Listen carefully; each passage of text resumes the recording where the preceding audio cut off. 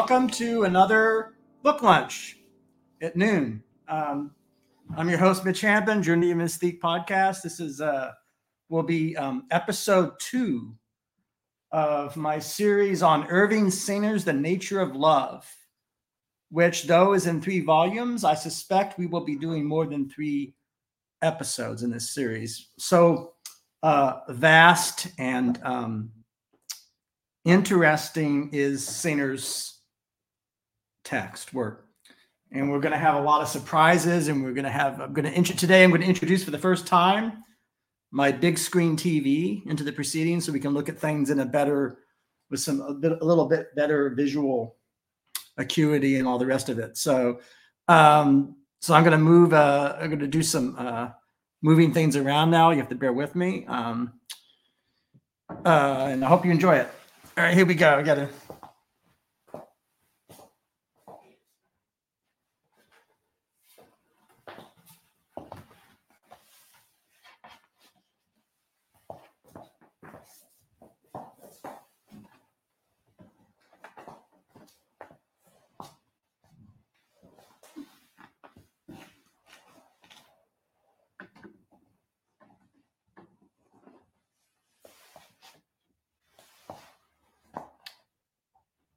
It's the best we can do for now, but I hope we gotta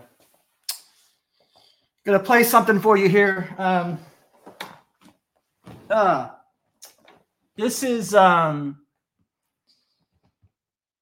going to play 2 clips that are related. The first clip, of course, is from The Bandwagon. Vincent Minnelli, Stanley Donen, Betty Condon, Adolph Green, all the folks, Fred Astaire, Sid Charisse, all the different people involved in it in the 50s. Fred Astaire and Sid Charisse here. This is one of the most famous moments of romance in all of Hollywood cinema. So it's very, very important in that sense.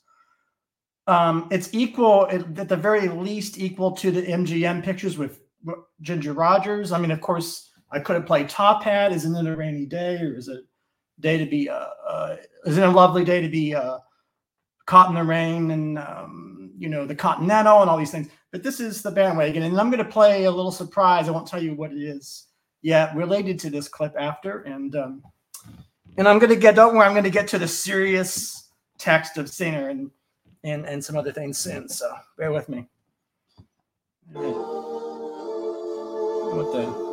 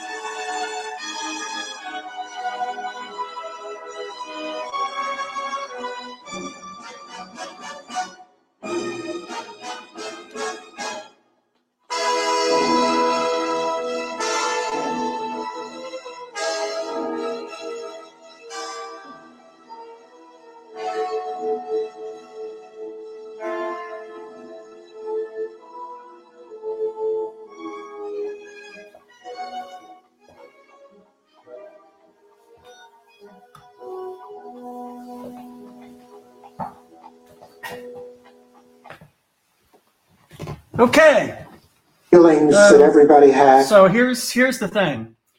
That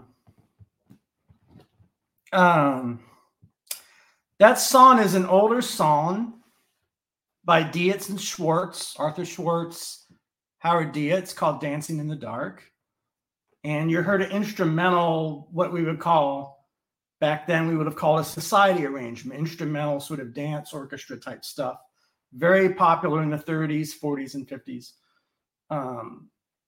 And that instead of, Fred Astaire singing, dancing, which he did sing, just instrumental, and just Sid Charisse and Fred dancing in a reconstruction of Central Park.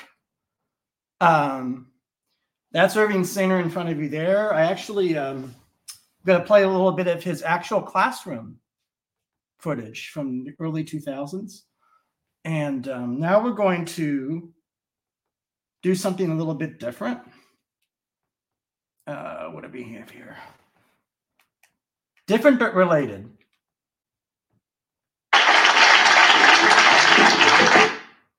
In 1977, I think, or 78, I forget which season, Steve Martin and Gilda Radner did a parody, a tribute to that famous scene on Saturday Night Live. And I'm going to play that for you now. Of course, it's 1977, and see Steve Martin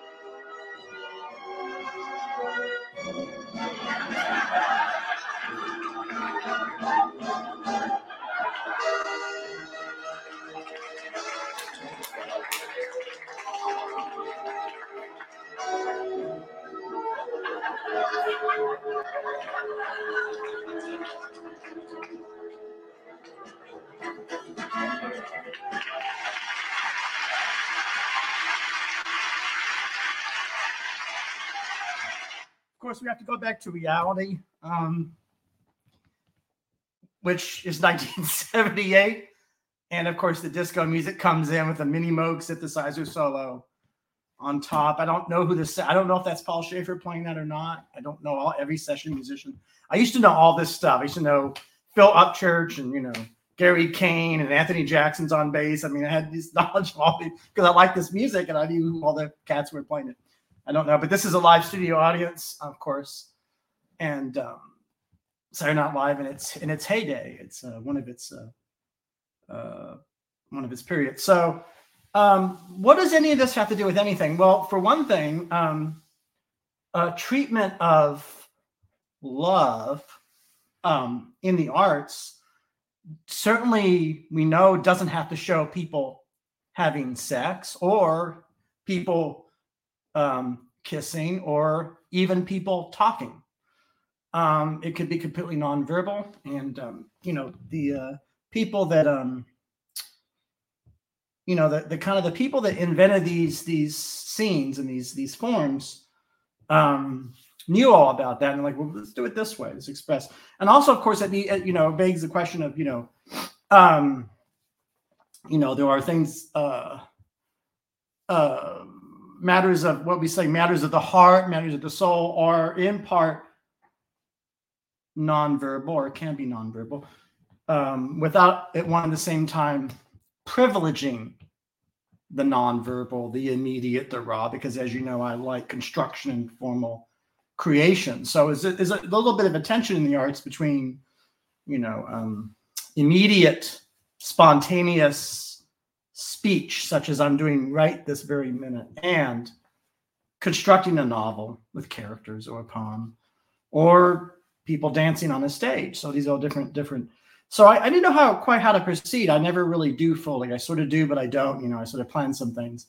But I wanted to show a little clip of Irving Singer in class at MIT. And he was he's sort of introductory talk about the kind of person he is, the kind of scholar he is, what philosophy is. I'm going to play a little bit of that, and I'm going to go into a little discussion of at least 3 of his books, and then we're going to come back. And at the end of this episode, I'm going to show very, very different clips in terms of mood, feeling, tone, yet rather similar to what we've just watched. And we'll get to that, but let me go to find here. If you're wondering what Irving Singer was like, this is a pretty good, where is he here?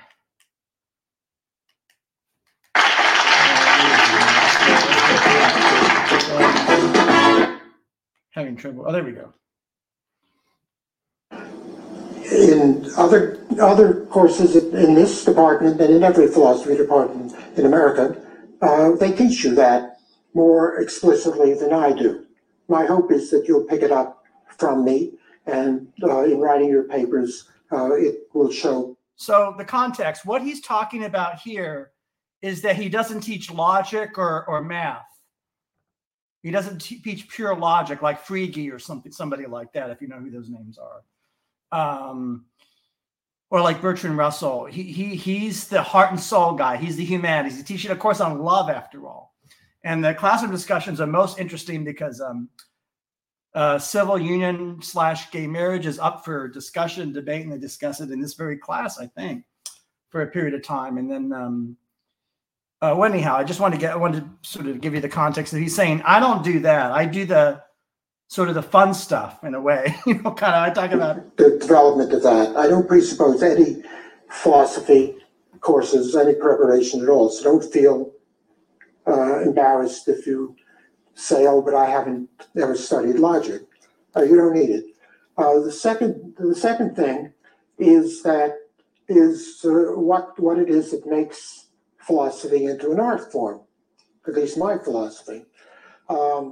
And that is the fact that there is something about the nature of the fine arts, the humanities in general, that lends itself to studying about what life is in general. I want to refine that one little bit more. When I say humanities, I really mean humanistic subjects, because there are some subjects that are called humanities and are humanities, like um, the study of syntax or the study of Greek forms of poetry, just the forms. They belong to humanities, but they're not necessarily humanistic. They can be done in a very technical way that doesn't throw much light on what human existence and human interests and human beings are like. The humanistic attitude, which is more often in the humanities, but are only a part of humanities, the humanistic attitude is concerned with the Socratic questions about how to live. Now, this is what is done by all of the arts in their own ways. The arts, too, of course, have two divisions. You can't do music just by humming any tune. You have to learn how to deal with scales. You have to learn a great deal of technical information. I was about to say you have to learn how to read music, but there have been great musicians, Luciano Pavarotti, for instance, the famous opera tenor who he's never learned how to read music. He's still a great tenor. And Irving Berlin, who the songwriter you've probably heard of, he never learned how to read music. He would improvise on a special piano that was made for him. And Pavarotti listens to the arias he's supposed to sing and learns them, but he doesn't read the music. That's fine if it works. Nevertheless, there are all sorts of technical things about the nature of pitch and about the use of the voice. In the case of Irving Berlin, about chord structures that you have to acquire, else you wouldn't be a musician. At the same time, there's something in music and in poetry and in painting and in architecture and sculpture, rug weaving maybe too. The panorama of arts is much greater than most people realize, that goes beyond the mere technique. If you limit yourself you're a composer who limits himself to technique, you're not going to be a great composer. You're more likely to make studies, like studies for the piano, exercises for the piano. You can do that with knowledge of technique. To be a great composer, you really have to have a way of seeing the world, a way of feeling what it is to be a human being who both sees and hears the world, a way of conveying your musical ideas into the feelings of people who may not be musicians, and in that sense, conveying your own feelings. That's very important. Actually, that's the heart of our podcast right there. So he's saying that, that you have to create, be an artist, you have to create something that it's relatable to other people who may not have the skill or even knowledge of musical notes or any of that, and communicate that. And he said all the arts deal with these matters. And so he considered himself, as he says there, an artist who just happens to work in the medium of philosophy, if that makes any sense at all. And so we're going to return now to Irving Sainer. I wanted to have a little digression here and go to, is it book? Let's see. Yeah, book 2. He has quite a long chapter. Unfortunately, you can't get to all of it, alas and alack. Speaking of which, is Shakespeare saying alas and alack, right? Shakespeare, philosopher of love. Now, I'm just going to read, some of Sainer's text where he talks about, the 4, because he includes, he includes, of course, the famous passage from Twelfth Night. And then he talks about, of course, Troilus and Cressida, Romeo and Juliet, above all, and Antony and Cleopatra. Now, I don't know if I can get to all of that, but we'll get to at least some of it. Because in the last episode, we did spend a lot of time on Proust, who at that time I had wanted to return again to Proust. But now I'm realizing that, we can't do a series on every single author. We have to. So I'm going to try to, bear with me here. But I'm going to read a little bit of the opening of his introduction according to Singer, Shakespeare was a philosopher of love. That's how he's defined Shakespeare. Now, I should say a couple things about Shakespeare's scholarship, about which I'm really well read, at least the past 20 years. So I'm going to recommend some books. I'm going to recommend Frank Kermode's Shakespeare's Language is really good. The more famous book, of course, is Harold Bloom's The Invention of the Human. I don't know when that came out. I think 98, 02. And more recently, Marjorie Garber, who is the Shakespeare professor at Harvard University, her text, Shakespeare After All. Marjorie Garber is probably more familiar to some of you as a radical queer theorist. She wrote a text about drag kings, drag queens, cross-dressing, hermaphroditism, Ovid, all these things I forget. I think it's called Vested Interests. I actually read that when it came out in the 90s too. There's a little bit of Marjorie Garber on YouTube dealing with Charles and Cressida, but I'm going to open this. This first quote is not Saint or Shakespeare. What is love? 'Tis not hereafter. Present mirth hath present laughter. What's to come is still unsure. In delay there lies no plenty. Then come kiss me, sweet and 20.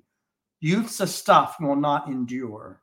So, that's pretty famous. These lines from Twelfth Night belong to the Clown song in Act 2, Scene 3. They are followed in the next scene by stanzas that link the innocence of love, that's in quotes, innocence of love, to death resulting from rejection by one's beloved. She may be sweet and 20, but she can also be a fair, cruel maid. Some quotes, right? If we put the two songs together, we may see in Shakespeare a kinship with the realistic strand of Renaissance love theory. The first song even sounds like an elaboration of Lorenzo de Medici's poem about youth and beauty. Okay, so that flee forevermore. And like Lorenzo in that play, Shakespeare would seem to have no faith in religious concepts that promise a superior consummation of love in the hereafter. The subtitle of Twelfth Night is What You Will, and Shakespeare presupposes that extensive enjoyment here, now, and however long nature allows is what everyone really wills as the outcome of sexual love. So, in a few minutes, we're going to get to his elaboration of that, because Shakespeare is often talked today about as an actor and a theater person. But what unfortunately gets left out is how extremely well educated he was in philosophy and theology. I mean, this is not, and so all of that learning actually makes its way in all sorts of complex ways into his plays. So they're not just about, they're not just about the characters, they're not just about the plots. So I'm trying to find the thing.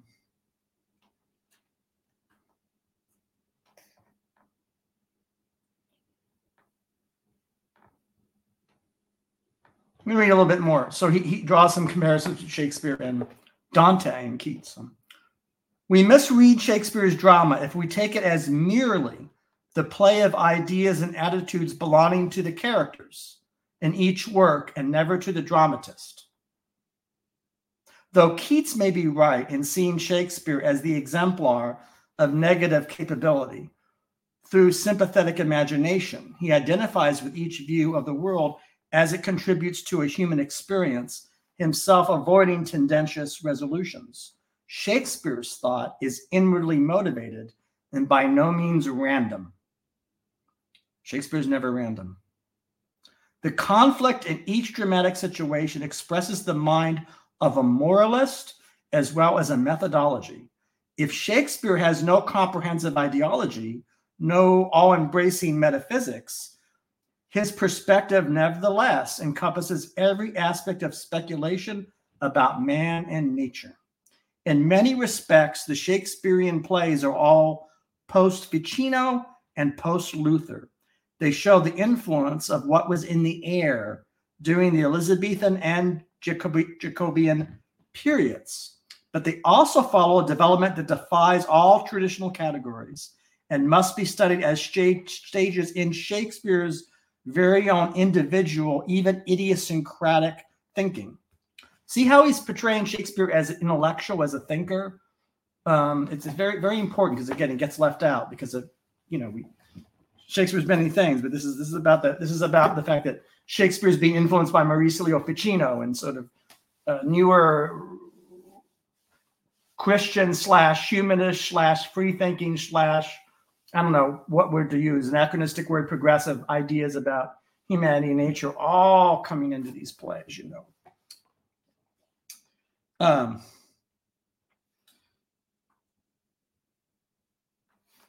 There's just so much here. Here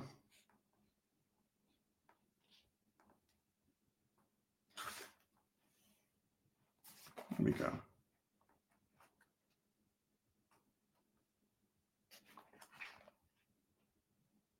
It says, I guess, Troilus and Cressida.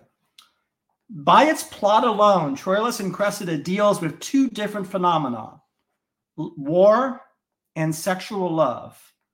The two do not exist independently, however. The Trojan War will end if Paris returns Helen and Troilus loses Cressida once her father defects to the Greeks. This much Shakespeare inherits from tradition. But the analysis of the interrelationship between war and love, he contributes all himself from his own point of view. That means Shakespeare's deep point of view.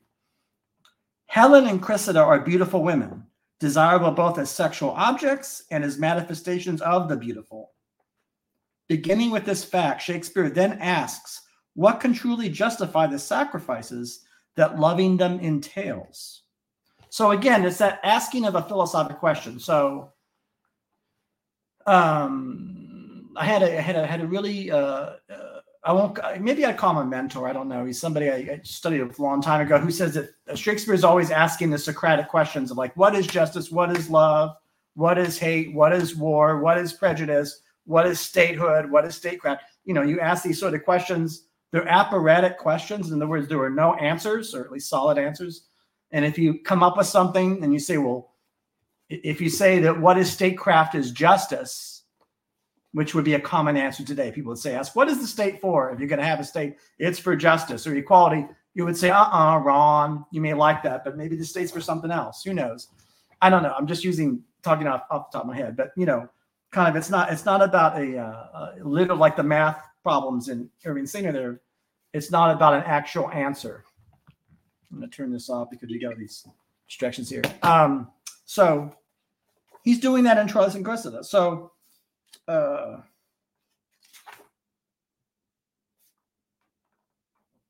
Shakespeare explicitly examines all these questions in Act 2, Scene 2, where the Trojans are deliberating about the continuance of the war they are fighting in order to retain Helen.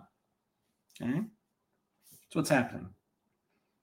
Hector, the hero of the Trojans, both morally and militarily, insists that, quote, she is not worth what she doth cost the keeping, unquote.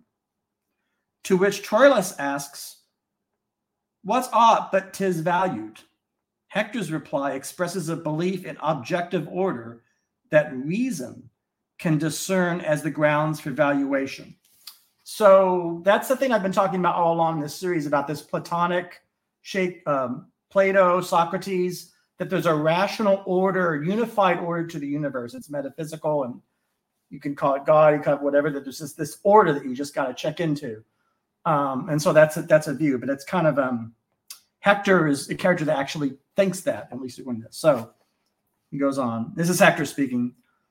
But value dwells not in particular will. It holds his estimate and dignity, as well wherein 'tis precious of itself, as in the prizer. 'Tis mad idolatry to make the service greater than the god. In answering this, Troilus argues in effect that Hector has forgotten that value in something means committing oneself to it, and commitment depends upon individual will as well as objective judgment. So you have to have a harmony according, again, this is not my view. It's not even Irving Singer's view. It's the characters of the play. You have to have a harmony between what's objective and your own inner feeling. Okay. Commitment. Honor consists in recognizing and accepting the nature of one's commitment. It is significant that Troilus illustrates this point by reference to a hypothetical marriage, not a real marriage, hypothetical. Okay. I take today a wife, and my election is led on the conduct of my will. My will enkindleth my mind, eyes, and ears. Two traded pilots twixt the dangerous shores of will and judgment. How may I avoid? Although my will distaste what it elected, the wife I chose. Thus far, the debate has proceeded on the level of philosophic disputation. It is interrupted by the outburst of Cassandra, whose divinations put her in touch with reality in a manner that reason cannot accept. She is therefore dismissed as a madwoman, and her brothers continue as before. In making his final statement, Hector appeals to a principle of order in nature, comparable to what Ulysses has also been lecturing his fellow Greeks in Act 1. Just as Ulysses claims that the physical universe observes, quote, degree, priority, proportion, season, form, unquote, so too does Hector maintain that, quote, nature craves all dues be rendered to their owners. It's a little bit like the character in Sunday in the Park with George. You know, he's always going about, form, proportion, these lists of these nouns that to which he's very attached, right? So kind of sense it like that.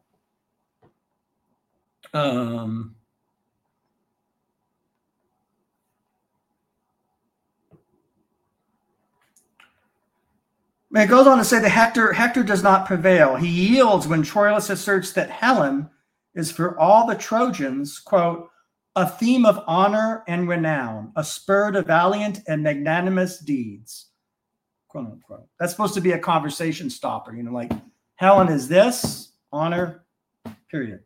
In saying this, Troilus has transferred the discussion to a different, somewhat extraneous level.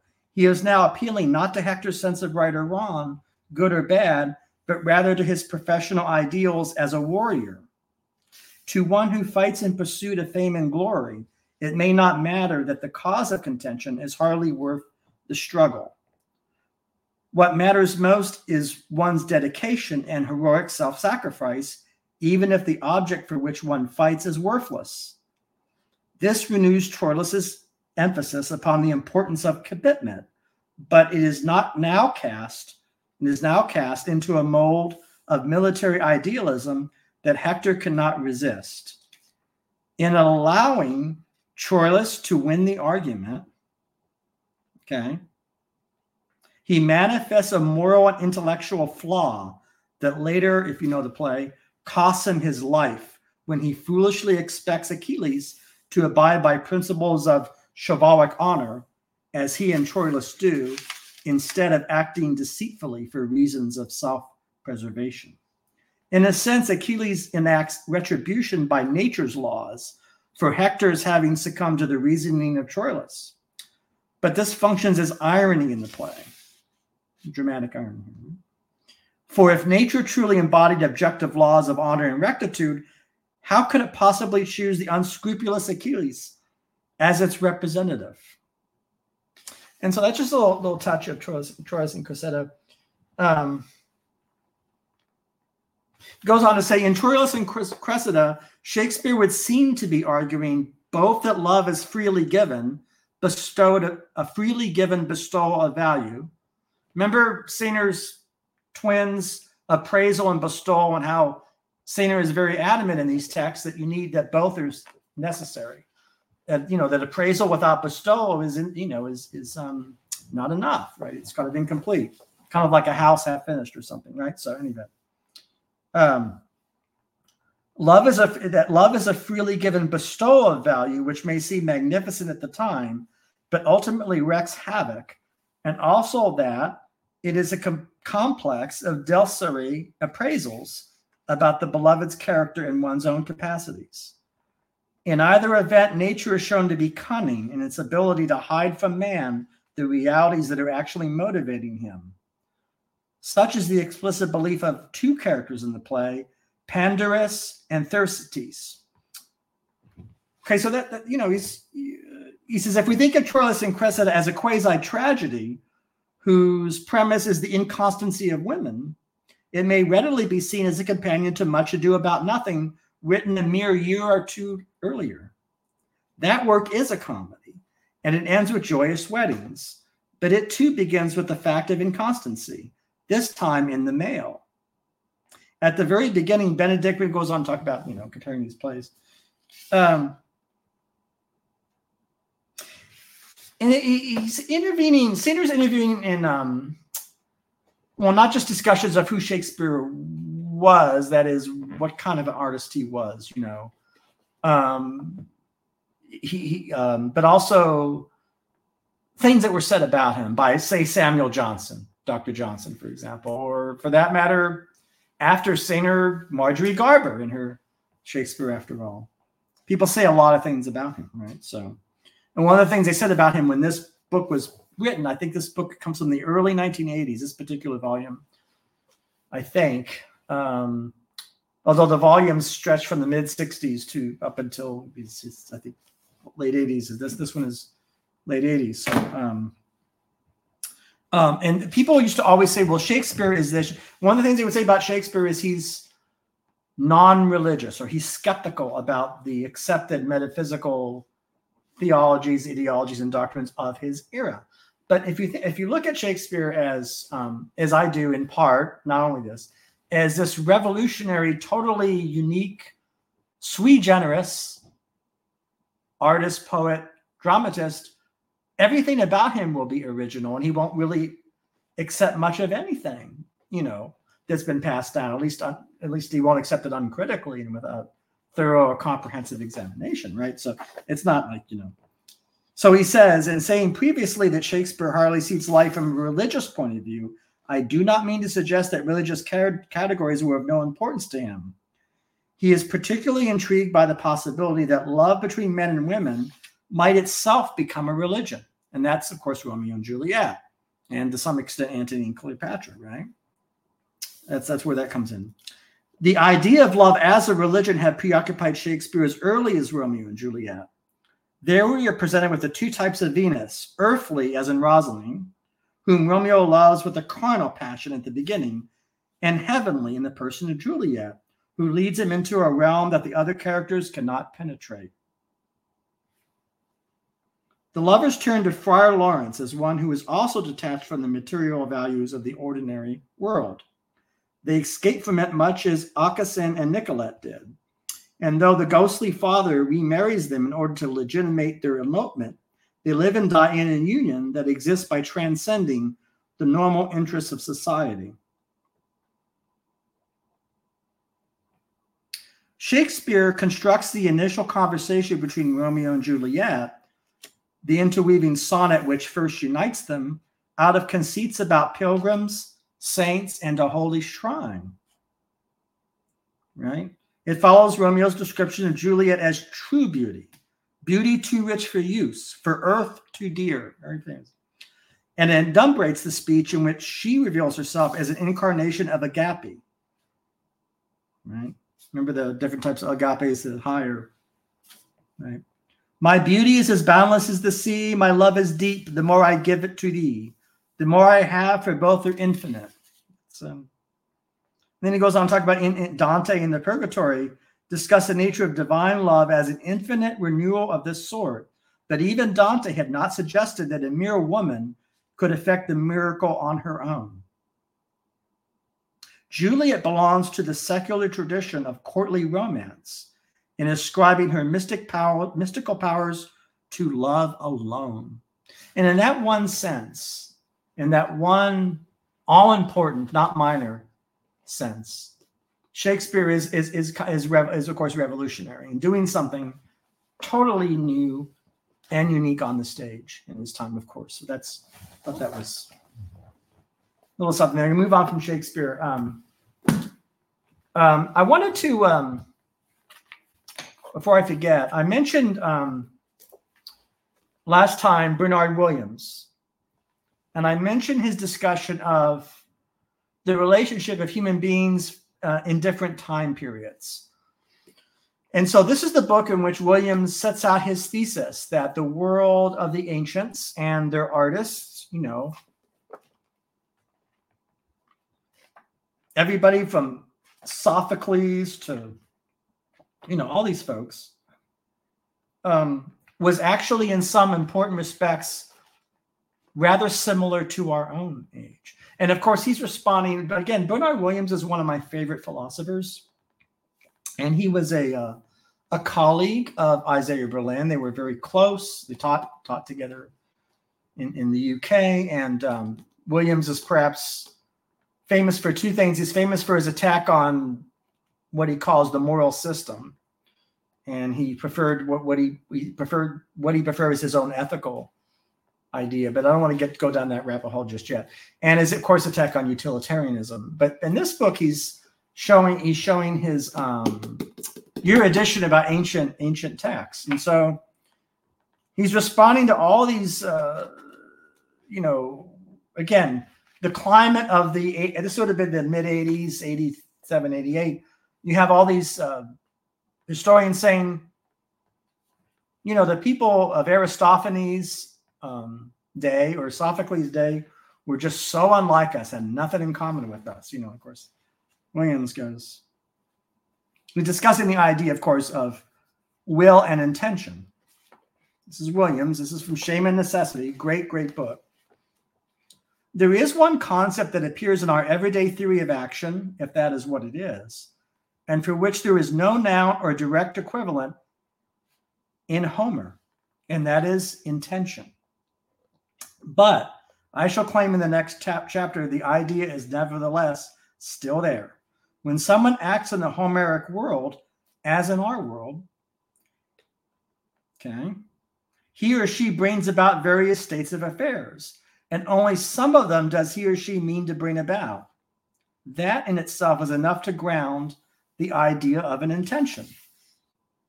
Indeed, it is hard to see how we could understand the Homeric poems as speaking of human action at all, unless we could find in their words the presence of such a notion, as well as of beliefs, desires, and purposes. These ideas, or ideas very much like them, seem constitutive of the notion of human action. If they are constitutive of that notion, this fact itself might be thought of as a reason for denying that they form a theory of action. Perhaps they do not. But the question whether they form a theory or not, though it is important philosophically, does not affect the basic point. Beneath the terms that mark differences between Homer and ourselves lies a complex net of concepts in terms of which particular actions are explained.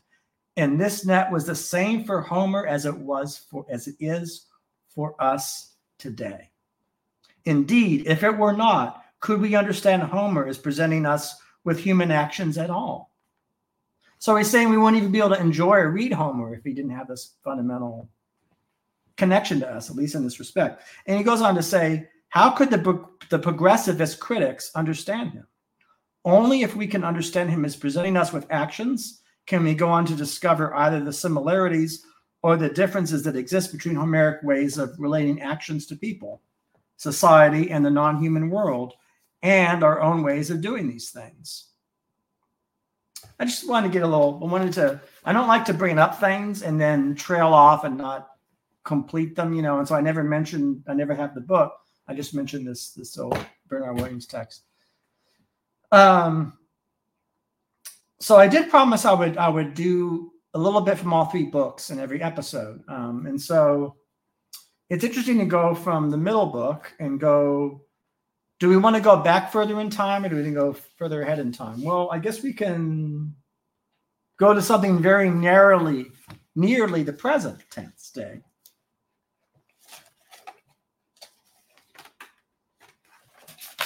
go to our modern world. Now, I should say that we're not in the modern world anymore.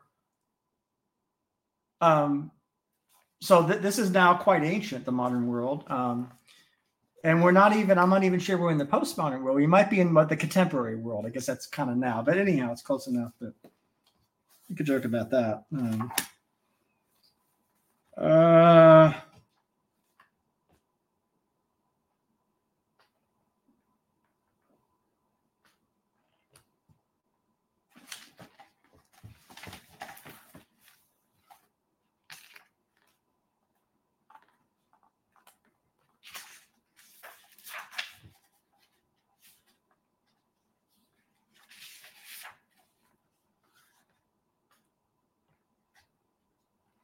So there's a discussion here of Tolstoy and Kierkegaard. Now, it's just a very, very crude general outline he's going to give you here. And so don't worry about it. We're just going to just touch on it because they're both very, very, very important writers and thinkers, both of them.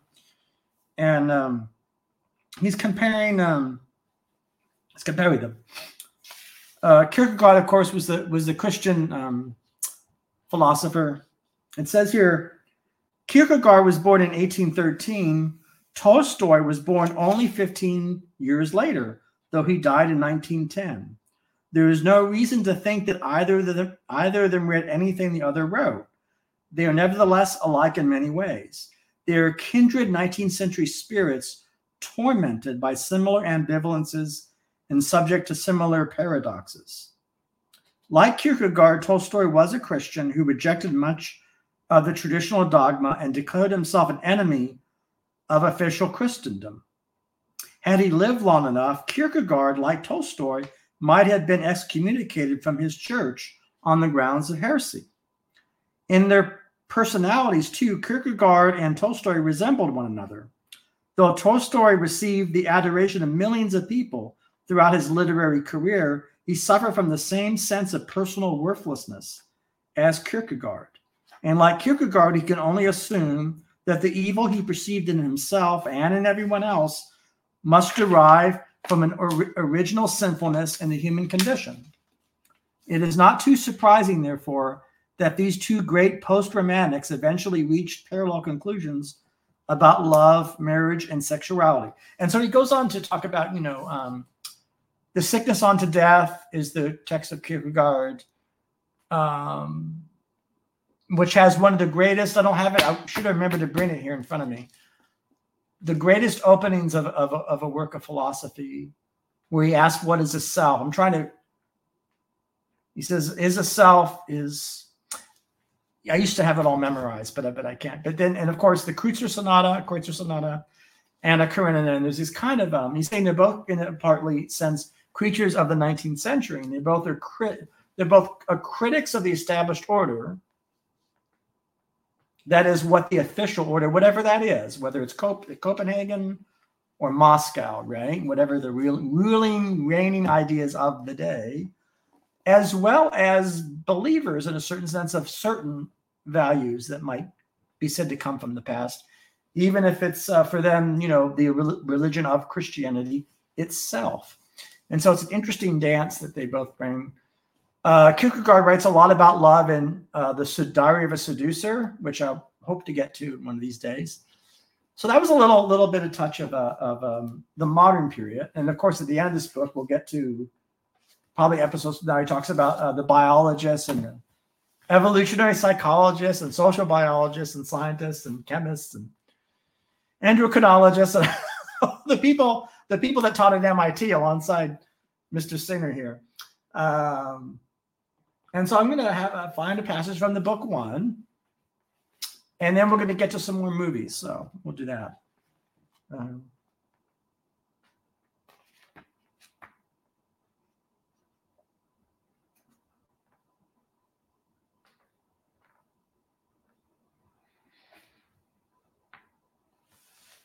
Now, remember I talked about how you have to ask really good questions and how Shakespeare asked these questions. He didn't ask them literally, like Shakespeare doesn't. So sometimes in some of his passages, he does. Certainly in Hamlet, there are passages where characters ask rhetorical questions, of course, about things, but not quite like, you don't have a character saying, no, well, what is, Sater here.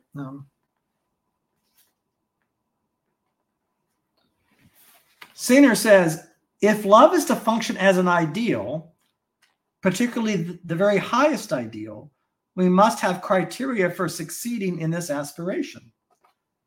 Given the diversity of the attitude, we need to know wherein its desirability consists for each individual case.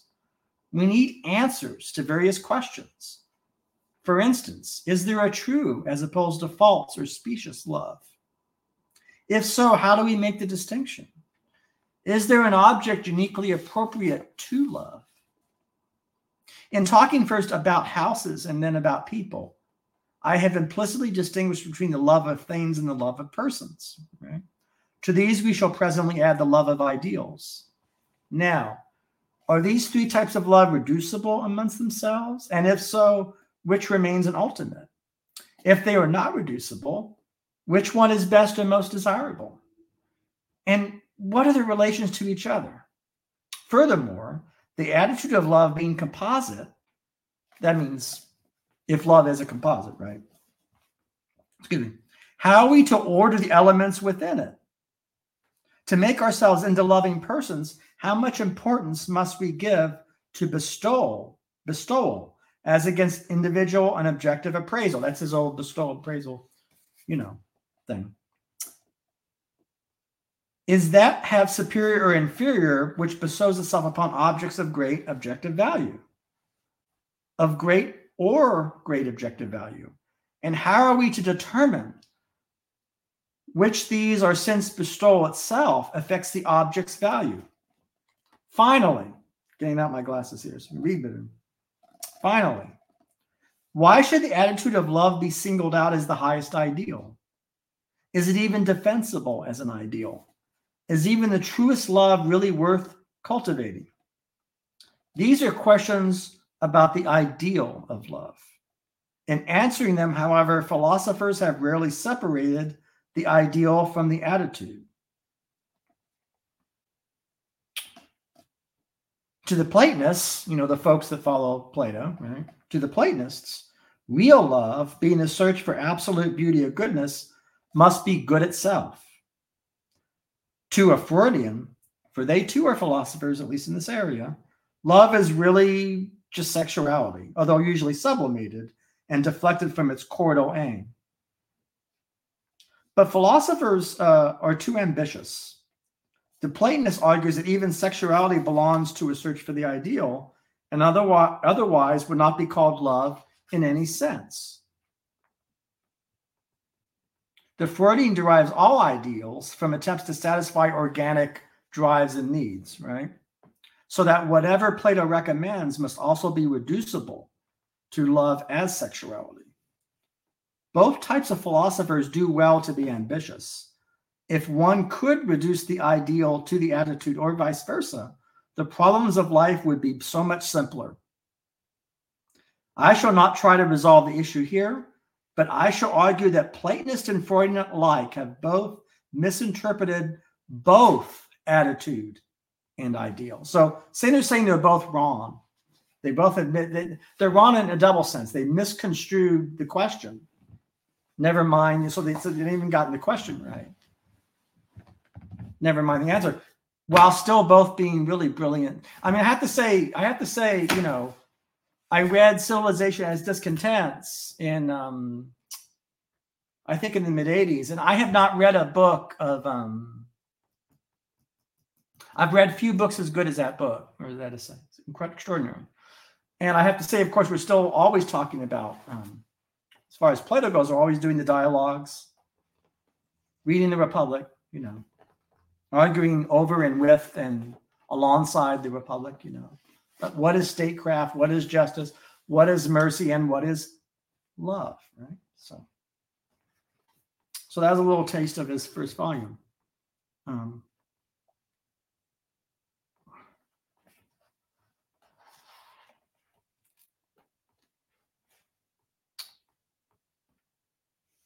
Plotinus and merging. He discusses the idea of merging. Should you merge?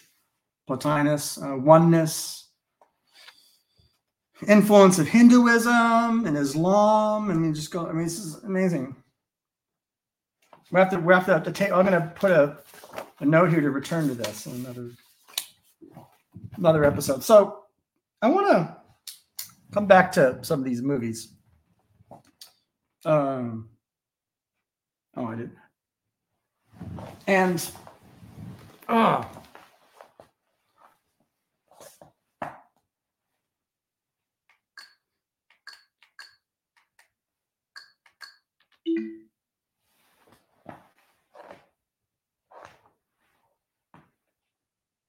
you have to bear with me here because these things are all kind of just going.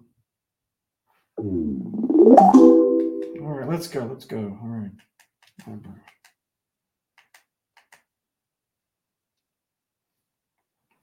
Shoot.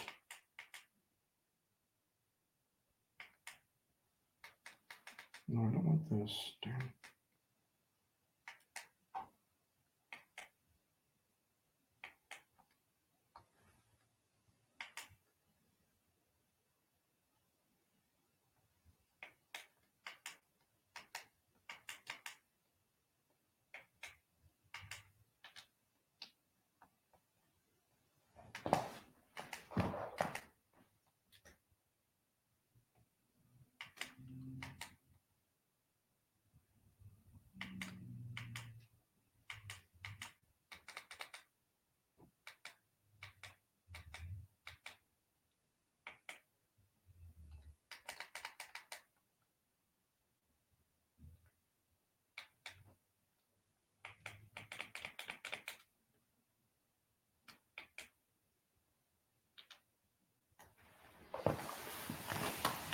Okay. I'm having a bit of trouble. Now it's all about education. No. I don't want this stuff to play automatically. Finding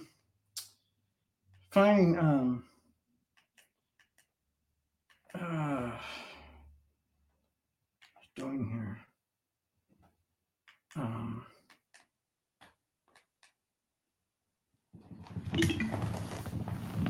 1 second.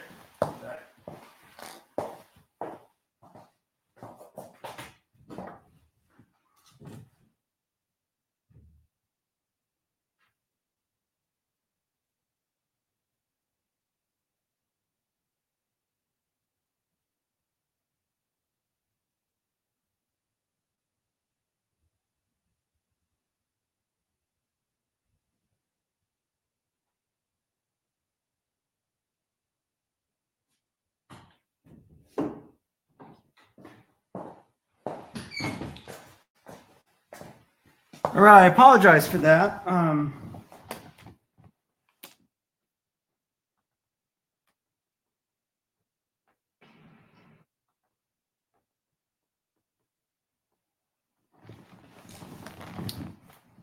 Can make heads or tails out of this. All right.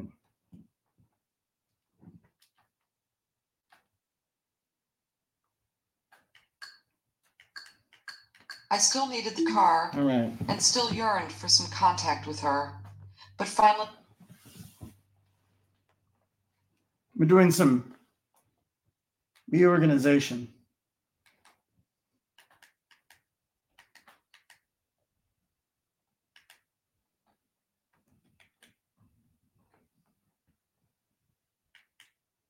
All right.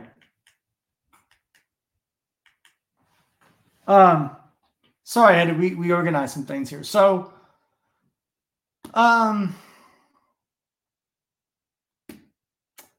in the history of cinema, particularly in the contemporary period, starting roughly in the early 00s, sort of 98, 99, 2000, 2001, 2002, those years, there were, of course, new technologies, camera technologies, and lighter cameras and all that, and digital. And there was some really, really, really exemplary contributions to that. Many. Simon Lane, and then, of course, Claire Denis. Now, Claire Denis made a romantic film called Friday Night, Vendredi Soir, which is about a one-night stand, a hookup between a man and a woman. Entire film. And she's experimenting in this film. It's one of her greatest films, one of my favorite movies. Unfortunately, I don't have a copy because I think they're out of print or they haven't made one yet.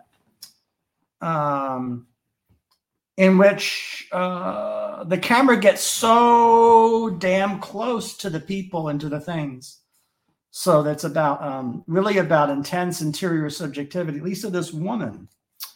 So I'm going to play a clip of that. And then at the very end, I'm going to play something completely different. Also a film by a woman, all related to the subject of love. But I thought you should get a taste of this Vendredi Soir because people have forgotten about this film. It's a lost film. It's a great film. And I just wanted to get you a sense of her. It's a Paris, French filmmaker. So trying to.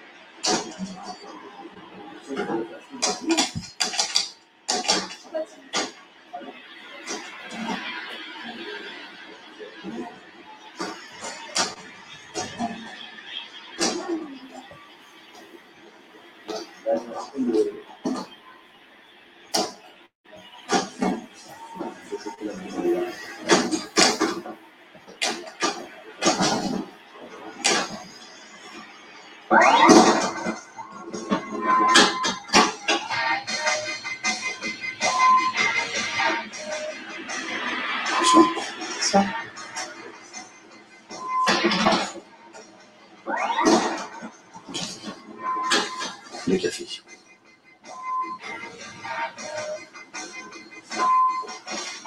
Ça?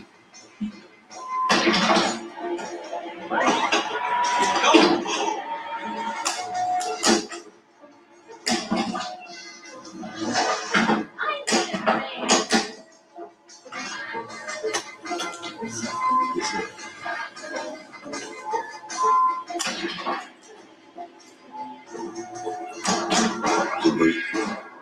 Oui. Bah oui, c'est chaud. Oui. Vous n'êtes pas pressé, vous savez. Attends. Vous voulez un verre d'eau? Oui.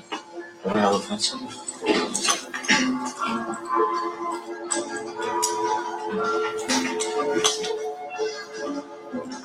Merci.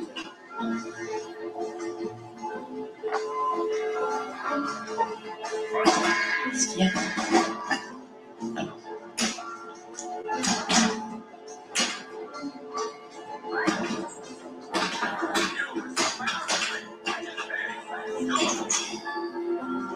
Choisis.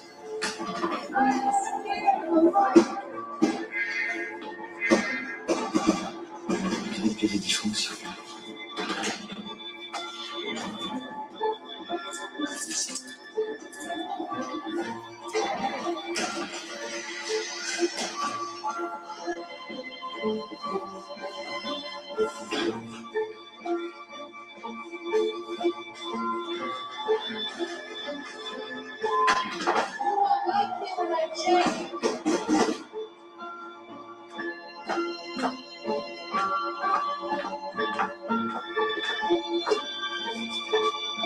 Si j'ai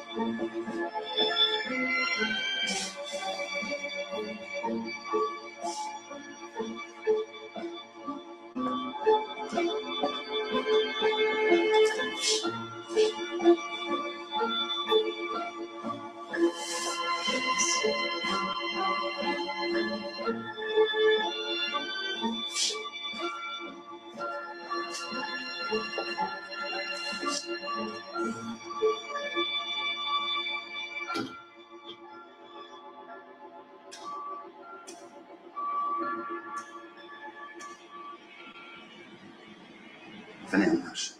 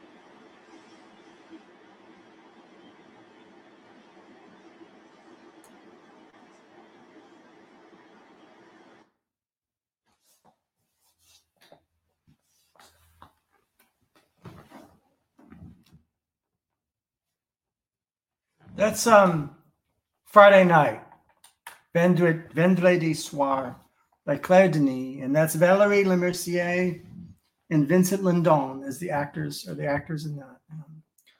The entire 2-hour film is like that.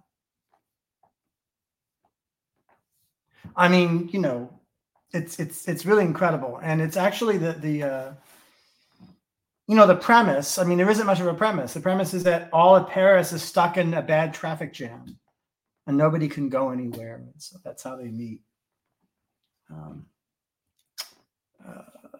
So that's that film. I'm going to play something by Sue Friedrich. Now, again, this was going to require a bit of yeah. So Sue Friedrich is most often a short filmmaker. I don't mean that she's not tall. I mean that she works in short duration time, right? And she is in her work, and I believe she's German American, and she's identified as part of queer cinema. And she made a little film that's like a love story of sorts, in which she narrates about her girlfriend or a former ex of hers. But she tells the story of their romance using, and this is right down my alley, using 1970s and 1980s cars that they owned and parking lots and street scenes to tell.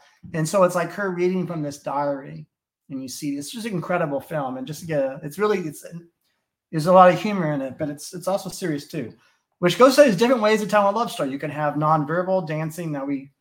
This is a vehicular. So this is this movie is called Rules of the Road. All Sue Friedrich's movies have titles like Sink or Swim, Rules of the Road. Her great film about being queer in a dysfunctional family, The Ties That Bind. All great. This is Rules of the Road.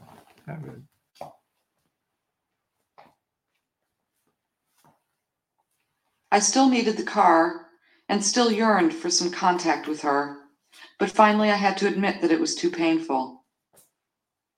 I left town on a 3-week business trip and used that break as the excuse not to call her when I got back. I don't know how she interpreted my silence, but she also withdrew. Many months have now passed since the last time I returned the car to her, since the last time I heard her voice. I made my reservations. I'm leaving town tomorrow. I'll find somebody new and there'll be no sorrow. That's what I say each time, but I can't follow through. I keep running away, although you make me cry. I can't run away. I can't live inside. I'll never run away from you.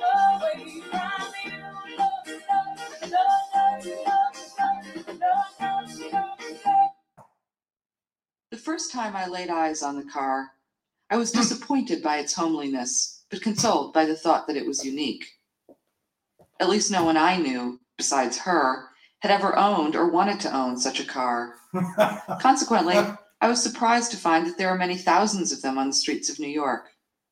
Almost overnight, I went from barely noticing their existence to realizing that I lived in a world swarming with station wagons. By becoming an owner of one, she seemed to have been initiated into a special clan, and by sharing the car with her, I felt I had become an honorary member of that same family. The streets are still full of them, and one of them is hers. I never know when it will happen that she'll drive past me. Maybe she'll be heading to the beach with her new girlfriend. Maybe she'll be slogging home from a hard day's work. Maybe she'll just be going to the store for the paper and some milk.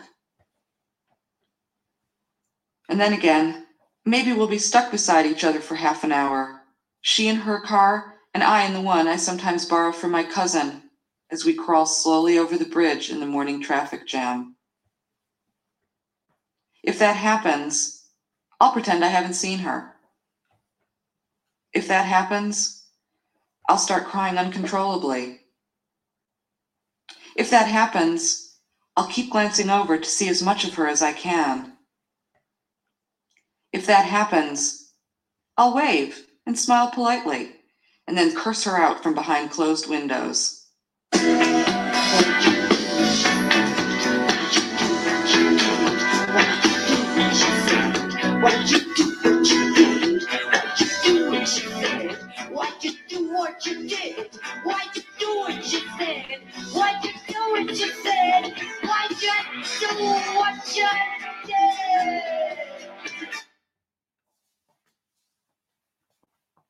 All right, that's Rules of the Road by the great Sue Friedrich.